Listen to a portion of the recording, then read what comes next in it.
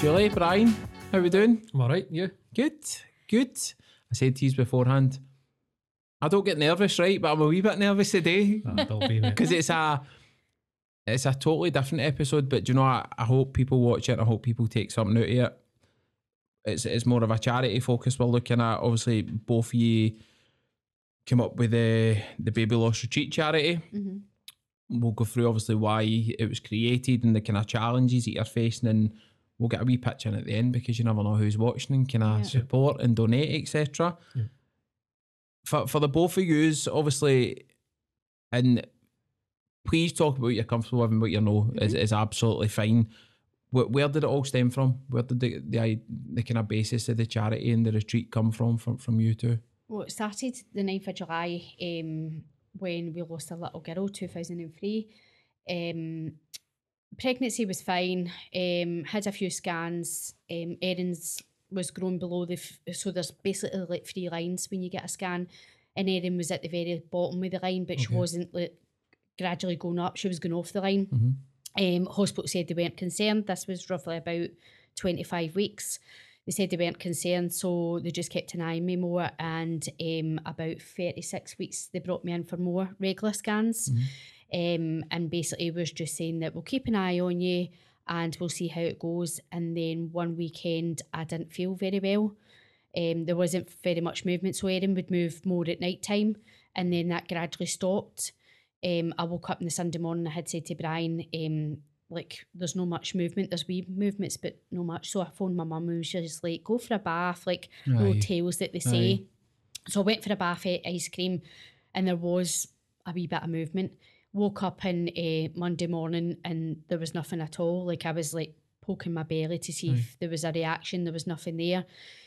So I was due to go for a scan on the Monday. So I said to Bryan, and Bryan's like, why don't we just wait till we get there? So sitting in that room, obviously, because it's like a reception area where all the women sit and they get wait for their scans.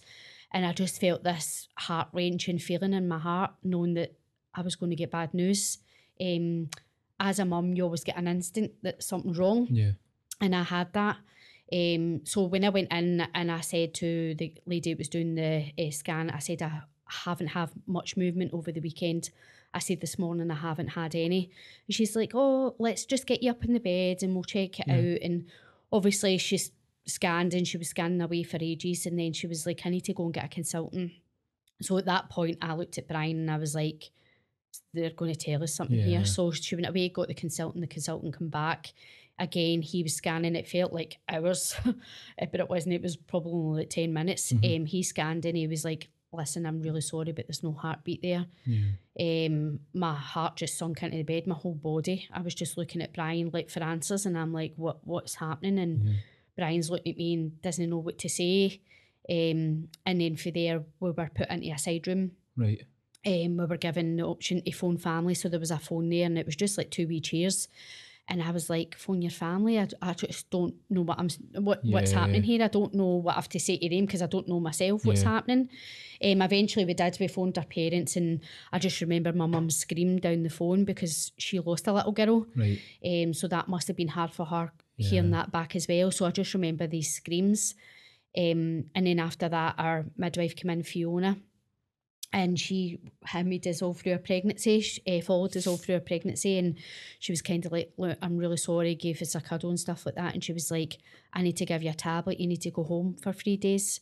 Right. And I was pleading, no, can you not just section me? And she's like, no, because we don't know when Erin's passed away, so it could cause, obviously, an infection for yourself. So eventually we agreed to go home, and just walking into that hospital, coming out of that hospital, walking in a lift. And I remember, me and Bryan remember the doors opening and this parent coming in with this newborn baby with a car seat. And it was kind of like, I was in flooded tears, but I was trying to hide myself because I didn't want to make that parent feel that it felt bad because she was bringing a new baby home. But deep inside I was like, why me? Why is this happening to me? Drove home, can't remember the drive home. Arrived at the house, my mum was there, and basically I just went to bed and slept for the 2 days to when I was due back into the hospital. All I done was cry, wake up, sleep, just done the same thing. And then I was due to go back in. Went back into the hospital. and was put into this room, and it was just basically near the maternity unit where every babies were getting born. The midwife was fantastic. Honestly, she couldn't have done any more than what she already done. She was saying, if you need any pain relief, please let me know. And she was asking us if we wanted to hold Erin, but at the time we were unsure because we weren't sure what Erin was going to look like when she came out. So I said, yeah, I would like to hold her. And then obviously for then they started to obviously progress my labour, so they were giving me pessaries for my labour to progress. I think I got 3, and then eventually it started to work, and Erin was born, I think it was 2:30 in the morning. But because I had that so much drugs because of the pain, like when I did get to hold Erin, I never really was there, if you know what I mean. It was like it was all fuzzy, and I just wish I had that chance for them to turn around and say, listen, what we could do is take her away and bring her back in the morning and then you can hold her. But they didn't offer that, so it was kind of like, they did say that because we didn't have cuddle cots then, which they've got now, so Erin had colour changing on her face, so what they said was you could hold her so long, but because she's got bleeding for her nose and stuff like that, things will start to change and you don't really want to see her like that. And we agreed that that's what we'd do. So I think we hold her maybe a bit longer, but I felt like it was only 20 minutes. The midwife actually took Erin away to get her dressed as well, which I was really upset for, because I wish I could have done that, because obviously I never got a chance to do that. So they took her away and we stayed overnight, and it was really, really hard. Like waking up in the morning, I actually thought it was a dream. So when I woke up, I didn't know where I was, and I was kind of felt, this is like a dream to me. Like, and I just wanted out the hospital. I didn't want to stay there. So the midwife came in and she was like, what do you want to do? You can stay here, it is a choice for you. And I was like, no, I need to go home, because you could hear babies being born and the next a constant reminder there. So I was just kind of like, do you know what, this is not really doing anything for me, I need to go home. And then she started talking about funerals and stuff like that, and I was like, at the time I was only about 20, so I never really had to bury anybody, make that decision now, like my mum and dad or anything. So I was kind of like, I don't know. I said I don't have financial as well to make a decision of what's happening. So she did explain that the hospital can take over the cremation. If I go for cremation, they can take over it all, and obviously they would just contact me when the funeral would take place. So we agreed to do that, because obviously we didn't know any other options, and we didn't have financially money that we could obviously get her buried. So we made that choice and we went home, and that was for like, was it a week or two before they contacted us? A week after, So it was like a week after they contacted us, just saying that, listen, you can go down, this is the date that Erin's going to be cremated, you can take music down, you can take whatever you want to put in the coffin and stuff like that. So we went down and we took music down with us, but my mum said to me, listen, ask about ashes. And I was like, right, okay, because she had buried my gran the year before. And I was like, right, that's fine. I did ask the question and they were like, no, you wouldn't get ashes because of the baby's so small. And I was like, right, okay. We just came away thinking that's fine. Had the service was lovely. We had family and friends that came along. Bit upset when the coffin did come, because I wanted it to be opened back up again, which they refused for me to do. But I was just determined I wanted this coffin open to make sure that she was there. But they just said no. And then my dad carried the coffin down and we had the service. Then after then it was kind of like, what do I do now? Like, I was absolutely stuck. I was like, Brian went back to work, and then I was just left on my own. I couldn't go back to work. I tried it, and I was arguing with people, and I was so angry. So I was like, I need to leave my work. I took more time off. The work was good that kind of way to give me that time to grief. But I just felt like everybody was going back to their old normal life, and I was stuck in this wee bubble, and I didn't know where to go or where to turn to. Went to my GP and he was kind of like, I can give you like antidepressants. And at that time I wasn't sure about antidepressants. I was just kind of like, just give me anything that's going to help me. But I felt they made me 10 times worse, because it closed off the grief. Yeah. So I wasn't really accepting the grief. Mm-hmm. So it was just kind of like leaving it there so that I wasn't thinking about it as more. Yeah. And then when I eventually did come off it, it was like that's when the grief really, really hit me.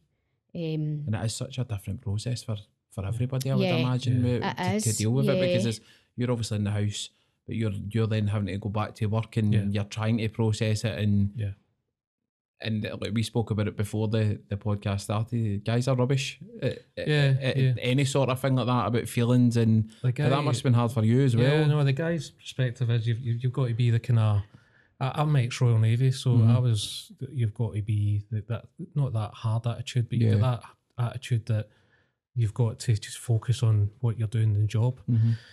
And when we lost Erin, obviously when Julie said she was sitting in the scan room, she was looking at me, and I was quite frustrated because I couldn't give her an answer. And she's looking at me for answers, so I was finding it hard. When we went into the room for the phone again with Julie, I was getting quite angry. I'm thinking, why is there a phone in here? What's going on here? So there's a lot of confusion, there's a lot of anger in there during the grief. I was rubbish at it, I'll admit it. I wasn't really there for Julie.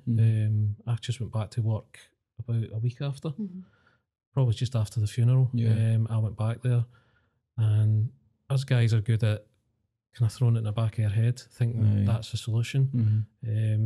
We think we're okay. I thought I was okay. I probably wasn't supporting Julie enough in her grief. So we were kind of not arguing quite a lot, weren't we? Which is just a normal thing you're going through. Because part of your grief is the anger and the kind of denial part of it. Yeah, and it took me well over 10 years, believe it or not, to talk about it, because I just shifted it to the back of my head, and it didn't do me any good at all. It was just mentally draining me, mentally scarring me, because I did have it in my head, but I was just trying to throw it away and put my head down to the work, constantly working all the time, night shifts, day shifts. I'll do these shifts. And during that time, in 10 years, we had two kids. So again, Julie had, it was only about a year and a half later, we had Demi. Right. So Julie's still going through all that grief, and then she's pregnant again. And then she's having a baby, obviously Demi. Demi was fine, but she still hasn't dealt with the grief that we'd been through with Erin. So, and again, she was mentally scarred. She was post-traumatic stress, and I was not dealing with it because, again, us guys are just rubbish at it. I always felt as if I'm going to open up, I'm a failure. I can't. That's me failed. Is that a sign of weakness thing? Which is bonkers when you actually break it down. But it is I wanted to sit down and cry and open up and say, Julie, I'm struggling, but I thought I can't do that because Julie's struggling herself, and I don't want to burden her with all my stress and strain on that. So it wasn't until one day Julie says, you're going to counselling, and I was like, no, I'm not. No chance. And even till we got in the room and I was sitting with a woman, I can't remember her name, what was her name? Can't remember anyway. So we sat down and she just says, right, tell me, now 10 years ago, when I was at the 10-year stage, I couldn't talk about it then. The minute I sat down and I spoke about what happened in the scan room, it just opened up. And I felt this, I was crying my eyes out, and I just felt this massive relief in my shoulders and a massive relief in my head, and that obviously the counsellor just says that's what you've been needing. So now I see it, and I do see a lot of guys that are losing babies like me, and they're still like it. So it's very, very frustrating, but we're there to work with them. We're trying different ways. Guys are, if me and you wanted to talk about our strains or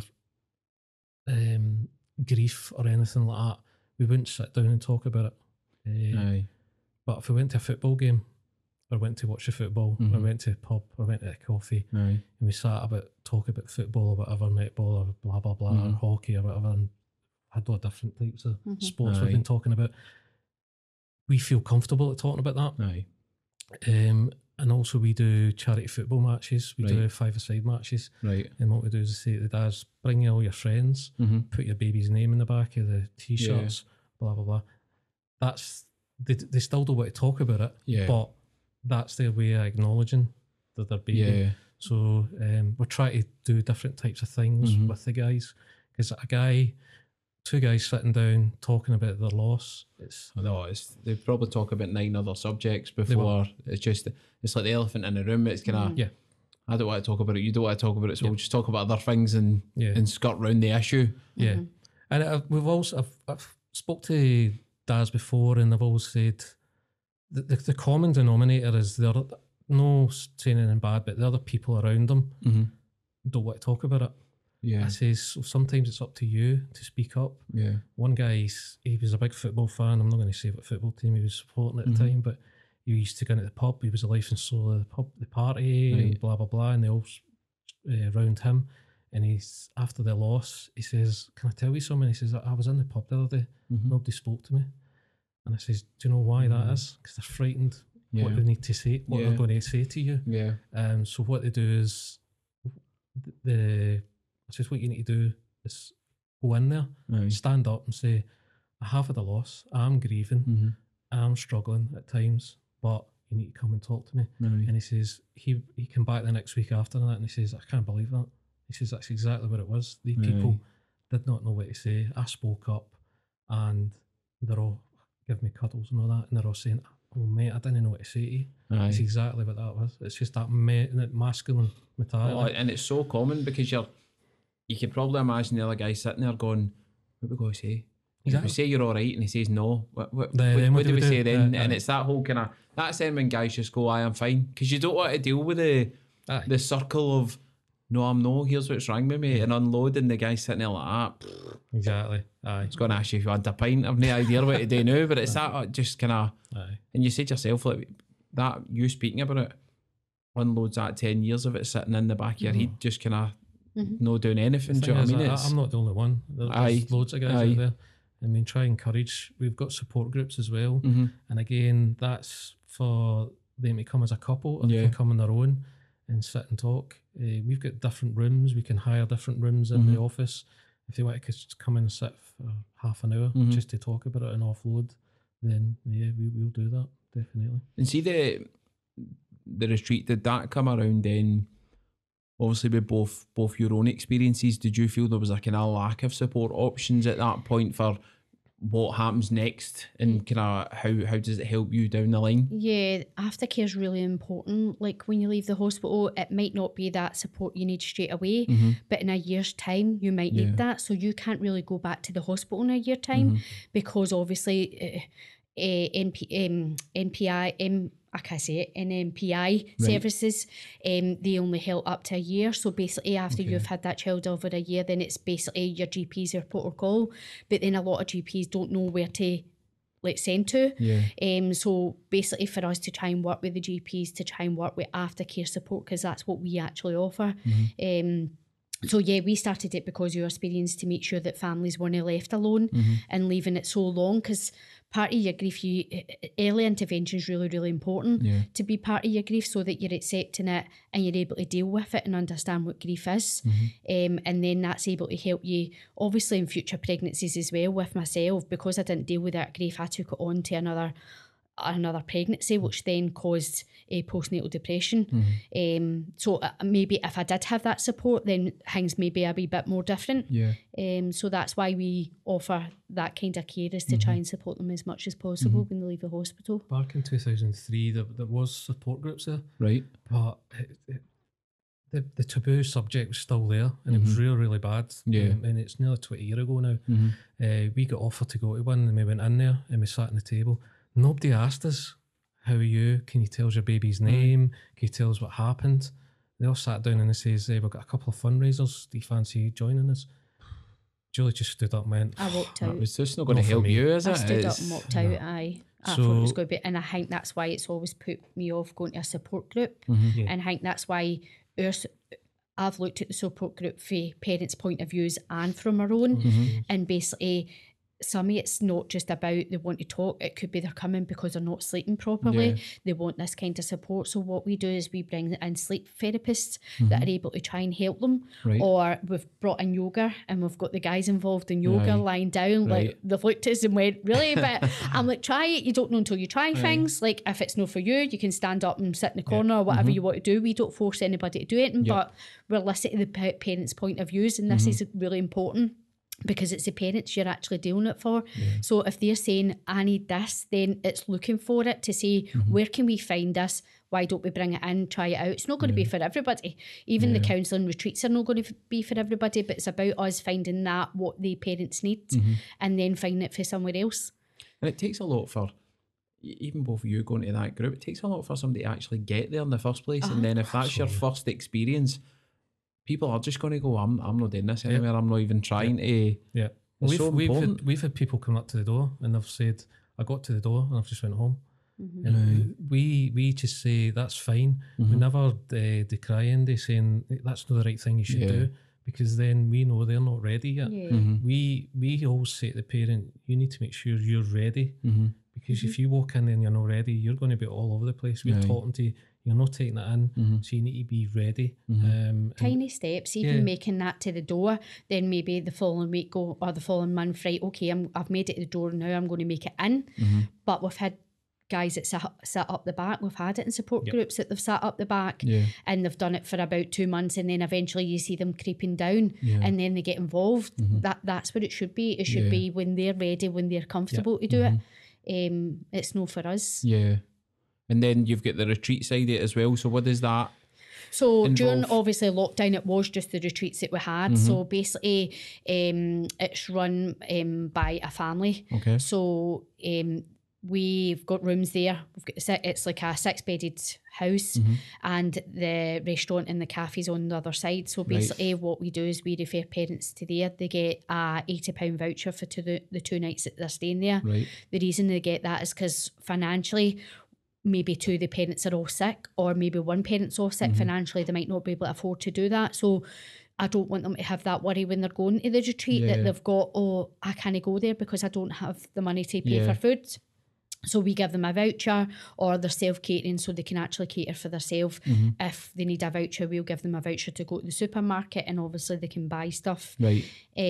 Also in the room there's a comfort bag, and that's basically stuff that we candles, stuff that would help them. There's also a journal there that they can fill out, how they're feeling, and that will keep processing how they've went from, like, obviously the loss to how we are now with that kind of support. That's in there. And then we have a memory book that's in the room. So basically that's every family that stayed in the retreats story from when they're, well, I don't like saying story, I like saying journey, because it's not an ending.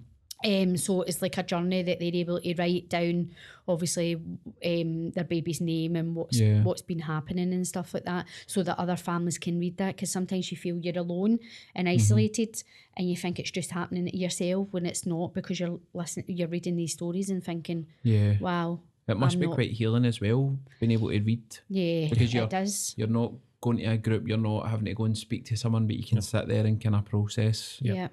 There's so many other people who have lived this. And you're processing it in your time and space.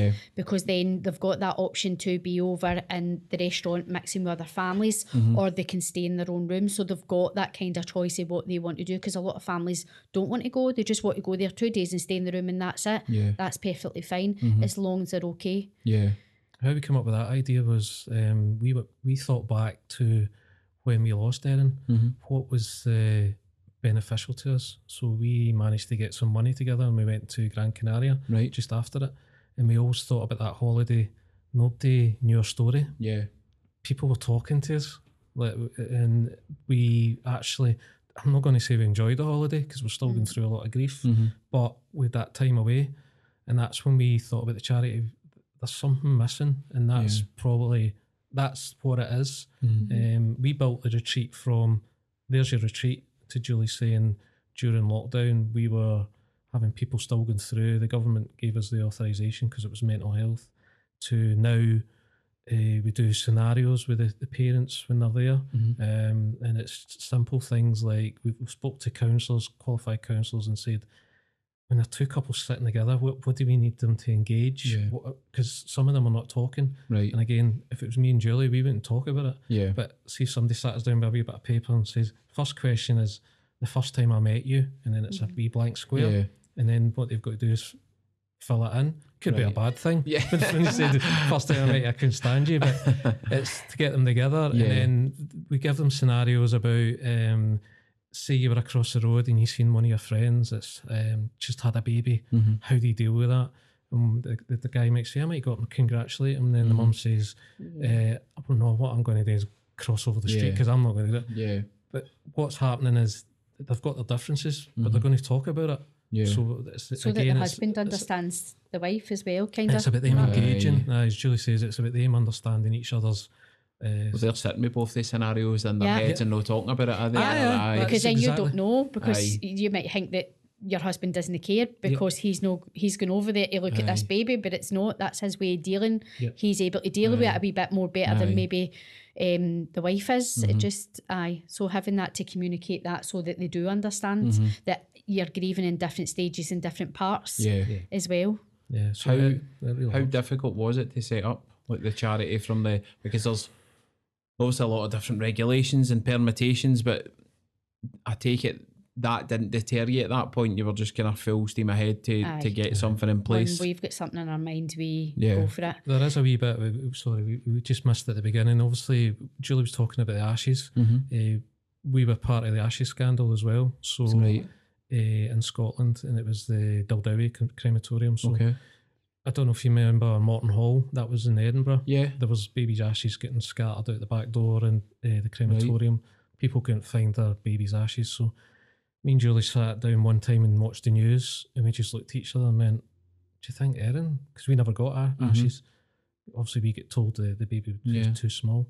So in about 2 days, about 6 or 7 parents came forward and says, I think my baby's been the same in Glasgow. Blah. So a big investigation went on for 2 years. Can't remember the woman's name, but there's about a 400-page document condemning pretty much all the crematoriums around Scotland because they were neglecting. There was no training. Nobody knew what to do with ashes. They were burning babies with adults in the same crematorium. We were part of that investigation, and then one day we got a phone call, and I'll let Julie talk about that. We got a phone call to say, Julie got a phone call to say they found Erin's ashes. Right. And this was 13 years after she was born. So basically, they stuck her on a shelf in a funeral director's. And told you that there was... Yeah, there was no protocol. So basically, they were blaming the hospital, saying that it was down to the hospital, and then the hospital were blaming the funeral directors, and I was like, well, surely one of yous are able to manage something, use our business. So basically said that what would happen was that they would get a phone call, then you would get a letter, then it'd be a phone call, then it would be nothing, basically. But I've had my number since I was about 19, so I've never changed it, and I still got it to this day. So it's no as if, and we didn't change house, so it's no as if it was like, could be easy mistaken by that we've changed house. So we were always living in the same house. So when they told me, I was kind of like, no, I put the phone down on her, because I was like, I couldn't believe what they were saying. Because obviously when you lose a child, like going to a graveyard or going somewhere, if you've got ashes, you scatter them somewhere like precious to you so that you can keep going back. But I had nothing to be able to say that Erin was born. So like obviously no ashes to go to, nothing to help me with my grief. And when she said that, was kind of a shock, and I just put the phone down. But then eventually I phoned her back, and I was like, listen, I'm really sorry, but I just couldn't take what you were taking in there. And even when we went to collect them in Daldowie, it was a gent, it was there, and he handed us over, and it was just this wee white box. I had a sticker on the top, and it just said Erin. And then he was like, here, and he's like, do you need anything else? And then I was like, anything else? And I just thought, just pick it up and just leave. And I picked it up and left. And then when I got them home, I was like, these are no Erin's. I said to Brian, they're no Erin's. I said there was no paper trail. So basically through Erin's investigation, there was no paper trail.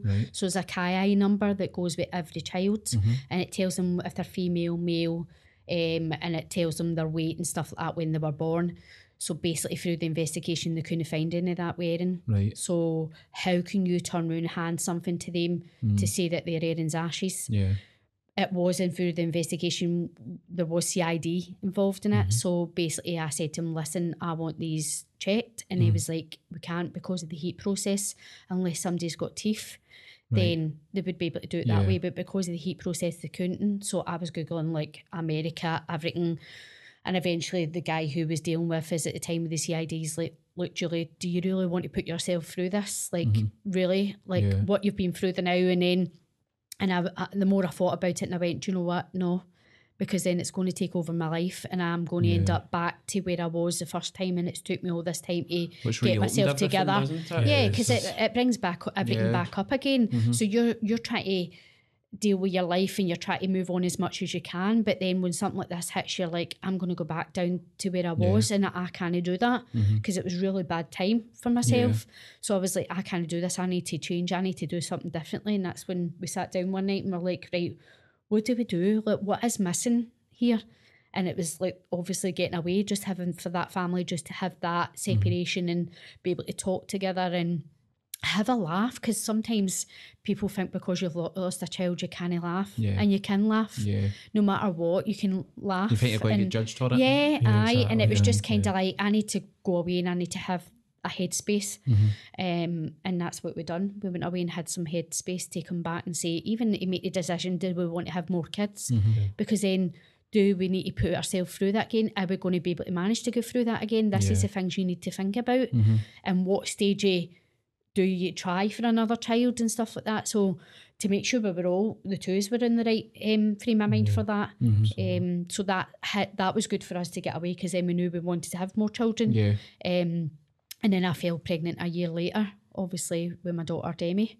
And do you have that, I take it that fear factor's there when you're going through the pregnancy, because you're obviously thinking back and you're trying not to worry, when you're trying not to stress yourself, but how hard is that to deal with as well? Really, really hard. Thing is, you were going back in the same scan room that we had lost Erin in. So you're getting flashbacks. And every time that person's putting the gel and the ultrasound on the belly, you're looking at it as if to say, and you get paranoid, because the first time they were showing us how the blood flow works. So the minute we were going in, we were saying, are you going to do the blood flow? And she's like, we are. Are you going to check the heartbeat? Yes, I am. So you were getting obsessed with it, weren't you? And we were going in every week because we just... wanted to be sure. It was. I downloaded an app. It was a Doppler. So I downloaded that and I used to put it to my belly and it would pick up the heartbeat. And I was getting addicted to stuff like that. And then it wasn't until my midwife's like, you need to stop this because it's not helping you in your pregnancy, because your anxiety levels were like going high and stuff like that. And so I had to come away for that, but that was really hard. Even just being pregnant again, like, because it was like, right, I'm past 20 week stage, right, I'm past 25, but as I always say, it doesn't matter, these stages doesn't matter. It can happen any stage. Erin was 38 weeks, so... And I'll give the NHS a due, we demanded that, because the 38 week stage was a very, very nerve-wracking time, and we demanded, can we go in and get induced in 38 weeks? And they went, yes. So they were totally with us. They were supportive. So not as if they said, no, you need to go through your normal labour. So the second time we went back, obviously when we fell pregnant again, they were on it like... they were like, right, aspirin, we need to hit you with aspirin, because they found out through the postmortem it was a blood clot in my placenta. So straight away, as soon as I was trying for a baby, I had to go on aspirin. And basically that helped the placenta grow and the blood flow and stuff like that, because the blood flow's got to go to yourself plus the baby. And then I started to change the way I was eating and stuff like that as well. Try to eat more of my veg and like salmon and stuff like that. So that basically helped, but they were there and they were like, right, you want a scan, come up, any issues, then please phone us up. And when I did, like near a later stage, I was like, no, I need to go up.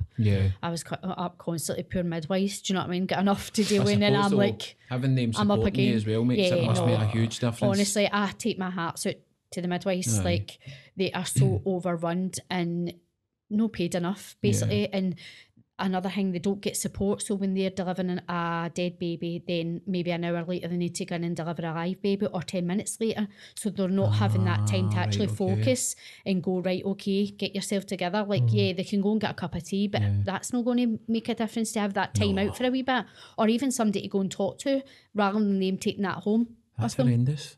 When you break it down like that, you could be 10 minutes and then... Aye, because there's babies born every couple of, well, and 10 minutes for an hour. How could you go into the next one with that? I don't That's know. what I I mean. really don't know how to. You couldn't do that in your everyday job. No. See if something catastrophic happened, you couldn't just go, right, No. I'll be back in tomorrow. Yeah. The midwives are not looked after with the NHS. That's something that's failing. The NHS is failing the midwives. They should have that time out to be able to go, right, okay, I need maybe an hour, or maybe some people do need just 10 minutes, but judging it by that person, not everybody's the same again 100%. in dealing with the grief. So it's trying to get them. Workplaces now have got a phone line where you can phone somebody if you're struggling. But they haven't got anything like that.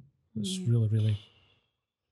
So it's terrifying. not very nice, Do you remember the first people that you helped? Yes. Yeah, With the we still charity? keep in touch with them. Do you? Yeah, They've got a wee girl now. 5 years later. So we started in February 2018, and they contacted us about April. Right. So we're just trying to build the charity up. Obviously, we didn't have a lot of money. We didn't know how to do it, because it was just me and Julie that started it. We didn't know how to get funding. We got a bit of support for a charity, organisation called Van El, which is a voluntary organisation in North Lanarkshire. So they helped us a lot with building a charity, and we're really, really thankful for them. And then they've got a kind of guy who deals with grants. So he was just starting to build it up. And then I remember we didn't have a website then, did we not? No. We just had a Facebook page, and then the first message came in, and it was like, oh my God. What do we do? What do we do? It's happening now. Yeah, because we were just two parents, so we're like, what are we doing? Just talking to them. As I say, we still talk to them now. Yeah. Julie mentioned way back at the beginning, it's aftercare support. That's just not about us just saying, right, you've had your... Because we'll talk about the counselling sessions as well. The counselling sessions are 6 sessions, and then they go on a retreat. They've got to get the counselling first. Well, they don't have to, but we advise just that, to make sure they're safe down there, because there's obviously situations there that we just want to make sure they're okay. because you can go on a retreat, but see if you get the counselling first, then you start getting your coping skills, and you can understand the grief and maybe accept the grief, and then you can go down the retreat. So it's when the parents come to us. I don't know what I was going to go into there, sorry. Oh, it's fine. Do you want me to? So when the referral comes in, it'll come in from either the hospitals, or it could be families that have already been on the retreat. So they come in, it gets emailed or whatever, then I do the follow-up and I speak to them the next day. So say it comes in, then it'll get done the next day, and I speak to them, ask them to come into the office.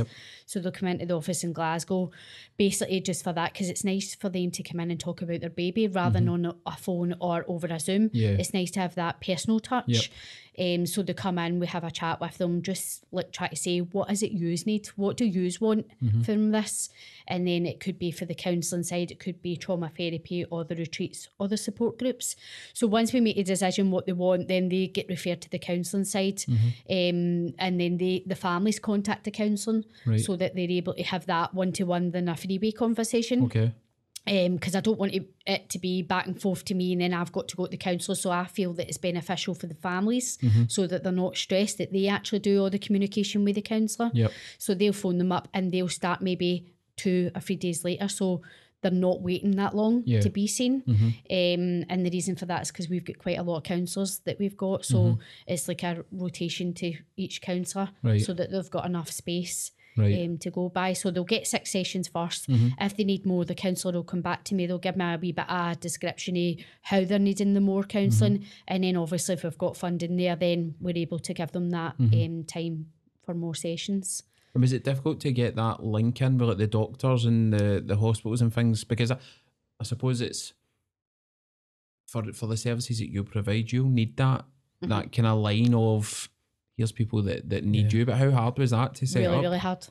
Hard is it's tough. Them having a trust in you. Yeah. Could you imagine just somebody walking into a husband and wife just walking in and saying, we've run a charity, they're going to get defensive and say, I'm not going to put a referral into you because I don't know who you are, I don't know what you are, and I don't know how good you are. So we had to build that up with just referrals from Facebook. I say we didn't have the website at the time, so we were just taking it from people off the street. Then we would build up, because what we do, the counselling sessions, we would do a feedback form, which is really important, especially for funding. The parents coming back saying, I was suicidal, now I'm understanding everything, thank you very much for everything. And then at the retreat we do a feedback and we say, how much do you enjoy it? Oh, I couldn't believe it, we actually sat and talked, and we went a wee walk. Is there anything we need to improve? So we started building that up, and then when you build that up and then you start doing a presentation, the people are like, by the way, it's working, what you're doing. And even five years down the line now, we're probably still getting people that think, I don't know, but we're getting, the National Lottery gave us funding for 3 years for our office space, for a activities coordinator, for counselling, trauma therapy and retreats. So they gave us all that funding for the next 3 years. And that's not to say that that's it, feet up. But it might sound a lot, but it doesn't go through a lot, because for 6 sessions it's quite a lot, but it does help. But as Brian said, we're always still looking for funding. Even fundraising is really important, because when you're fundraising to give another family what you've been through. So it's important that families try and help if they can. Like even just doing, it doesn't need to be loads of money, as we always say. If it's £50, £20, it's still going towards somebody's care. So fundraising is a big thing for us, because eventually you might not get funding, so that might stop. So it's about making sure that we've got the fundraising side there as well. And we fundraise throughout the year as well. So we do from February right through to October. Well, September roughly. We don't ask at Christmas time because we know families are struggling. So we try and just keep it at that limited. And that's run by all the committee and all the staff at Baby Loss Retreat. So we're all pulling together to make sure that we've still got funds there to be able to give to other families, and families who we've had support for, they've been amazing. Honestly, they've fundraised and they've raised loads of money, and that's what it's about. It's about supporting each other. Some of the fundraising has been amazing. We try and go to the majority of them, because I think it's really important for us to be there, to be at the fundraising. But some of them have been fantastic. I mean, we had one fundraiser where I think there's so many raffle prizes, and they were all done in different price ranges, for £1, £2 to £15 to a £20 raffle. And the money it was going about was unbelievable. It was a fantastic night, really. It was really good. It's good to know you've got that level of support behind you, though, that people it's nice. are willing to organise stuff like that. And especially when you put so much hard work into it. Do you know what I mean? It's always nice to be recognised that this is working, and do you know what I mean? What you're doing is making a difference to people's lives. And we do the kilt walk every year, and the first time we did it was 5 people. Just there on the 30th of April, we had 41 people walking for us. So that was massive. So again, the funding is the main thing. We need to. Is that the biggest challenge?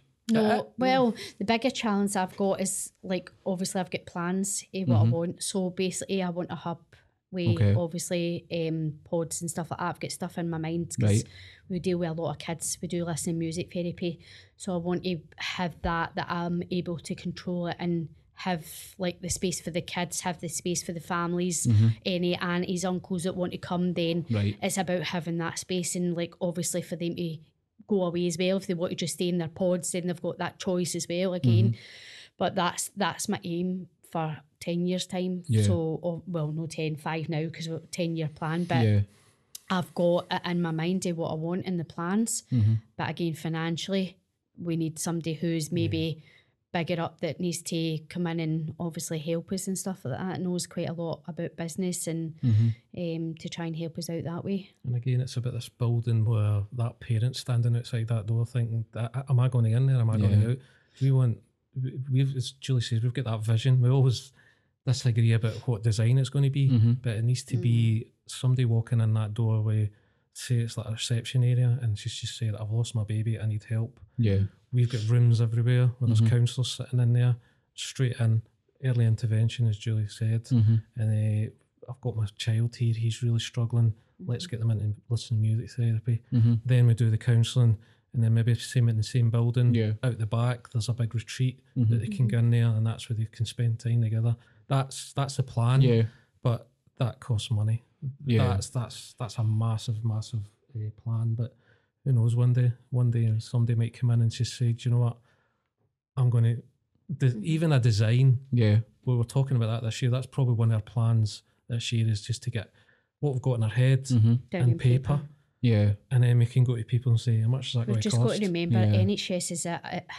NHS is struggling. Yes, So if we can get this hub, wellbeing hub up, Yeah. it's going to make a difference, and it's going to take pressure off the NHS, Yeah. especially the maternity units.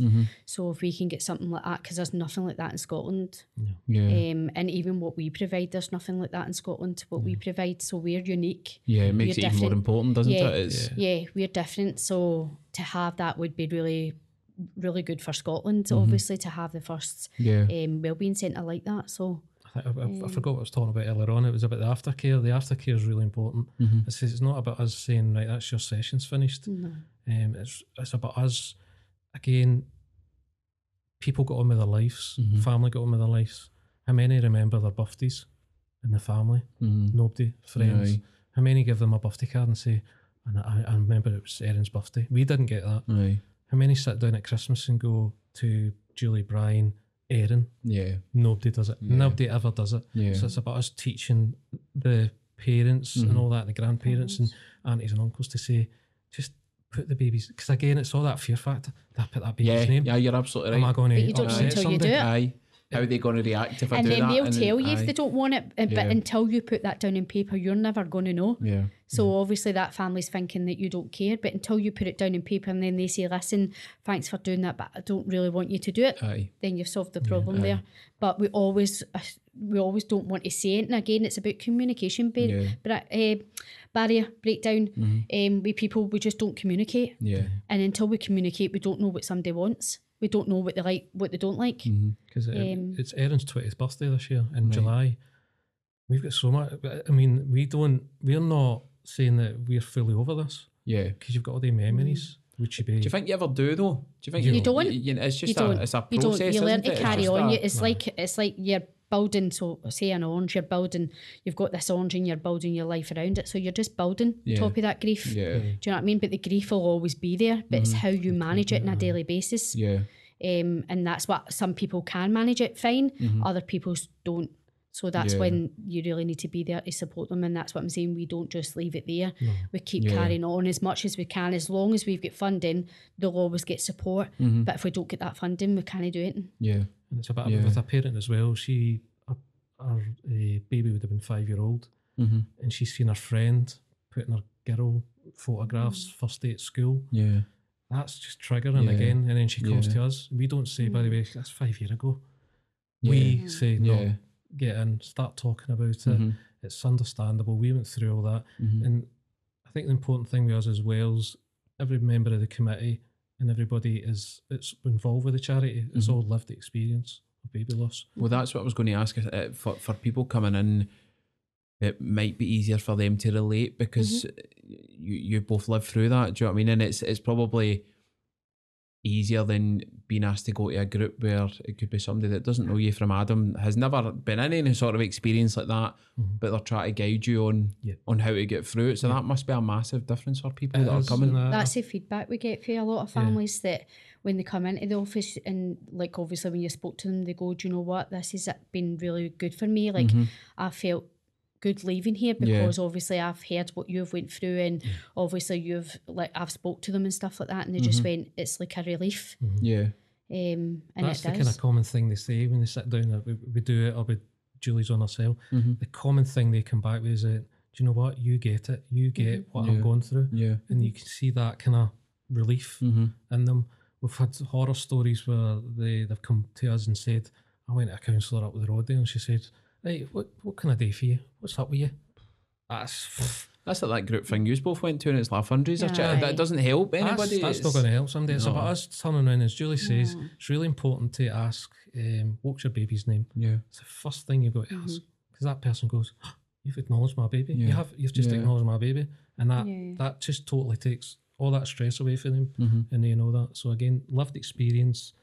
We've got people that have had massive losses and traumatic losses. We've helped through that. So they want to put their back in. They want to help because they know where they've been and where they are now. So it's really important for that.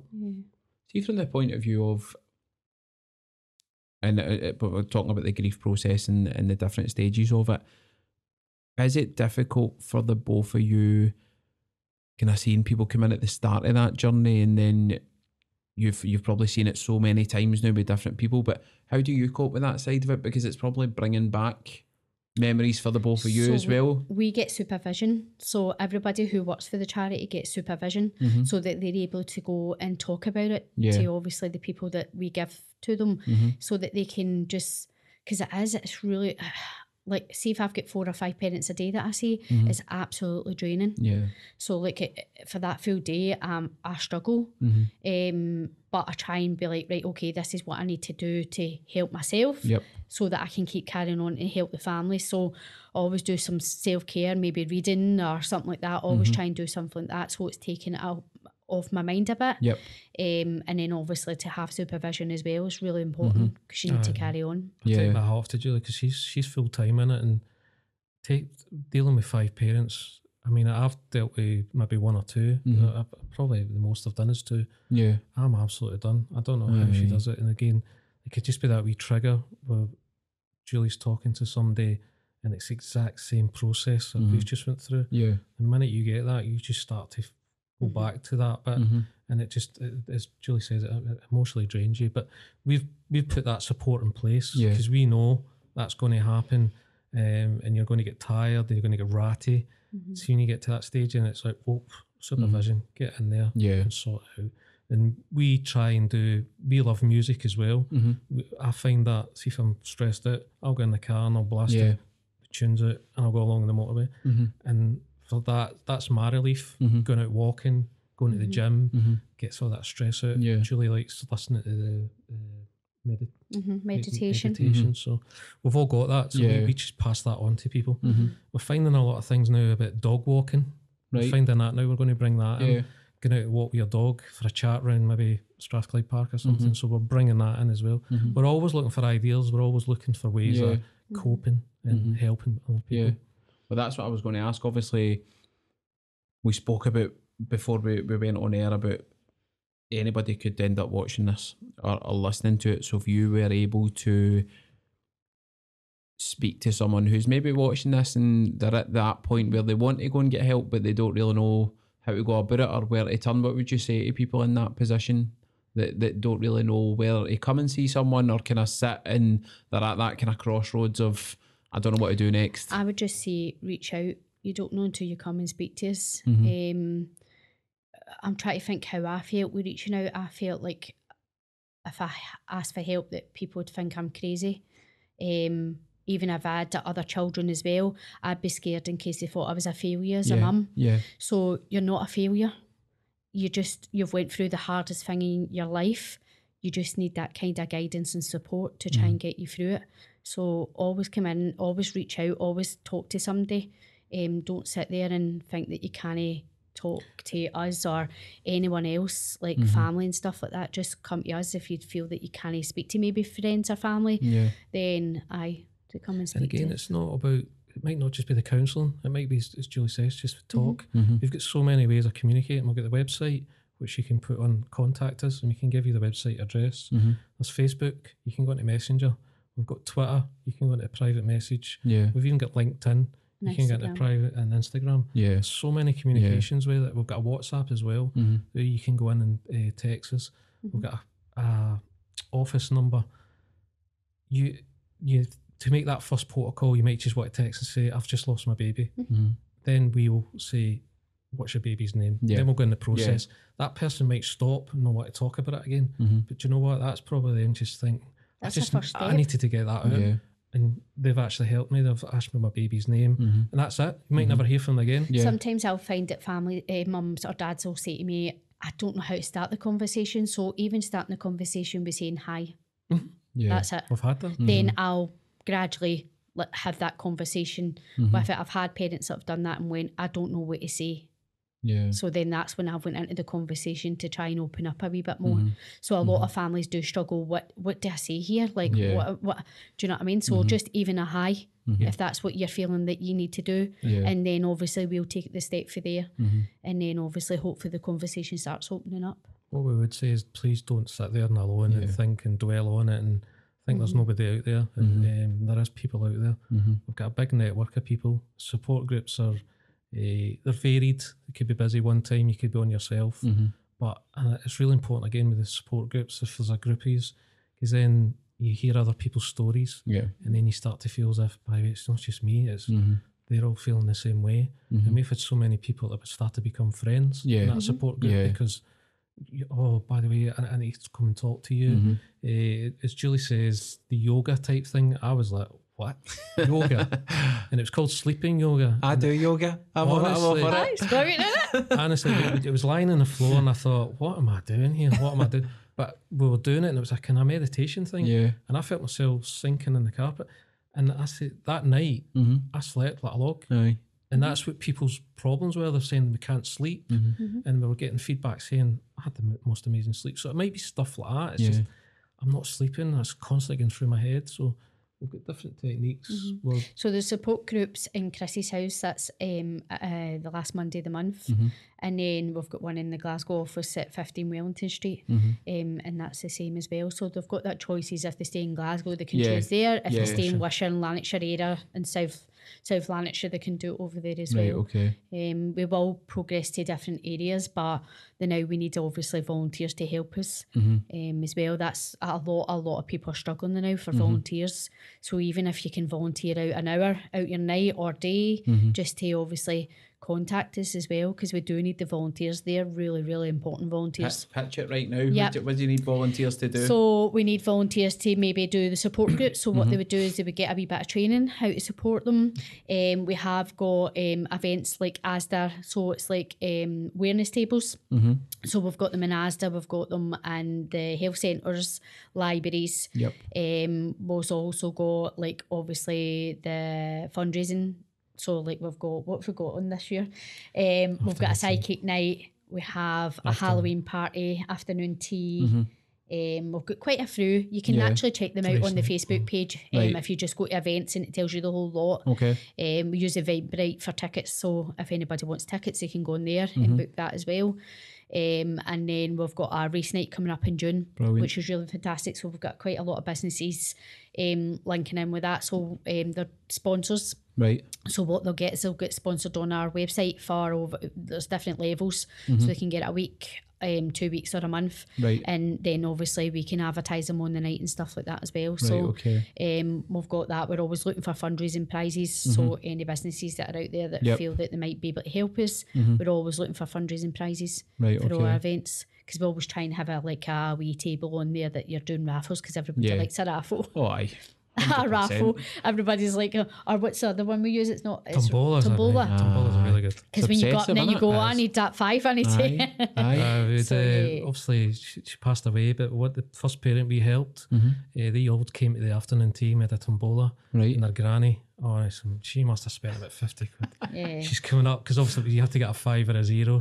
She wouldn't get it, and then you come for game another 10 and another 10. It was. Tombola is, you say, it can be quite a bit. It can be quite it really is. So we need loads of prizes for them. For the You'd be surprised, because there will be people that watch it, and I will tag people in it as well.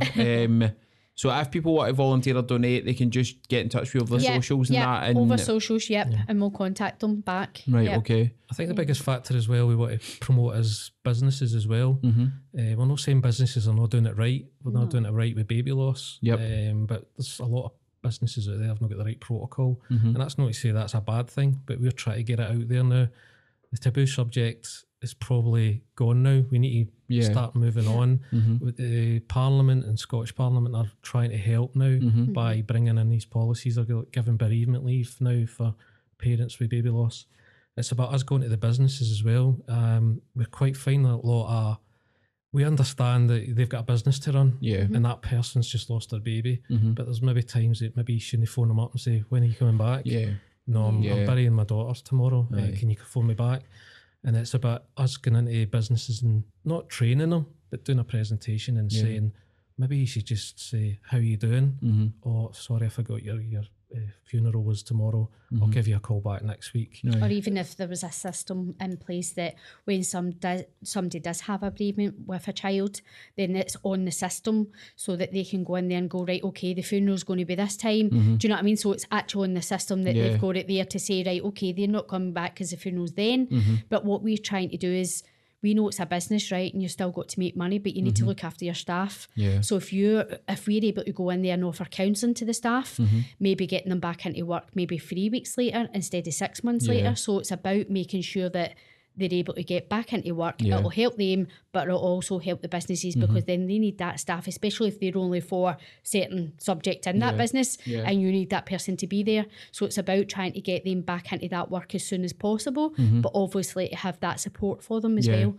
So that's what we're looking for, to work with the businesses, is to say, listen, we know you work, we know you've got a lot of stress, pressure, so to take that off you a little bit, it'd be good to obviously bring in the counselling, try and get them support, and obviously to help them get back to work as well. It's even spending a half an hour with the staff. Exactly, we hear a lot of things. We got a lot of feedback from parents saying, oh, it was my first day at work, and every single person was hiding behind their monitor. Again, it's back to the pub, innit? It's that fear factor. It's about us getting in there and saying, when they walk in the door, don't hide. Stand up, give them a cuddle and say, if you want to talk, I'm here for you. That makes them feel better, rather than you going, oh no, there she is, she's coming.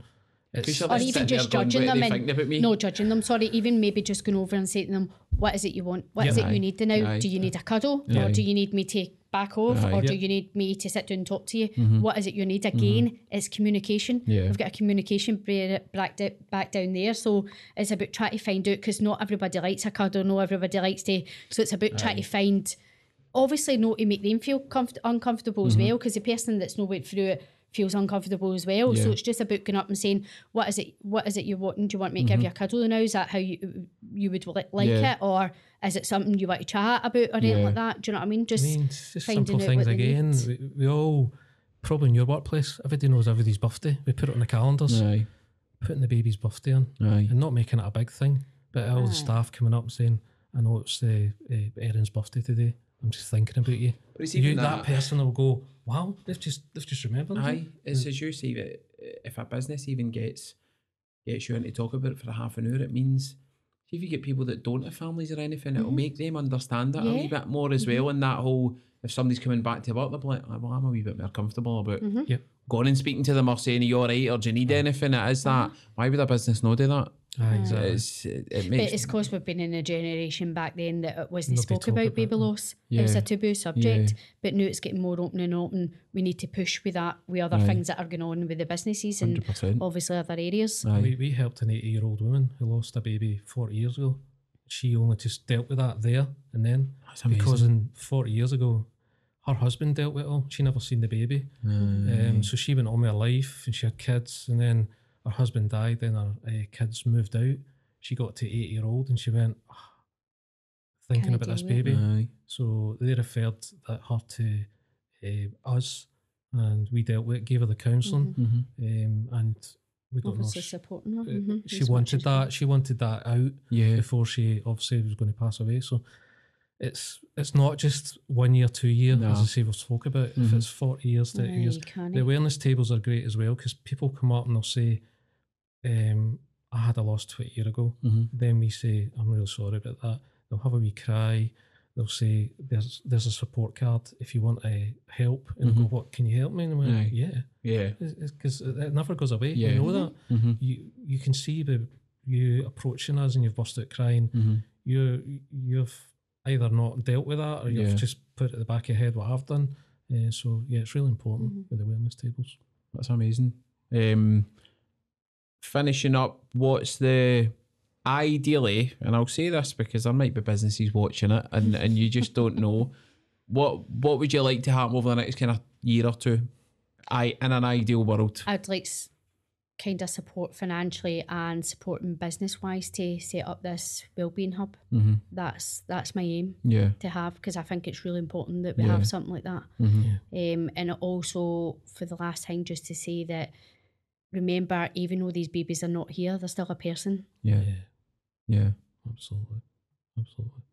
Thank you so much. No bother. I'm so, do you know, I'm so happy I've done this now, because I think it's even if one person watches it That's all and goes, do you know what, it might even be them. I might know somebody like that, or that's how that person was struggling so much.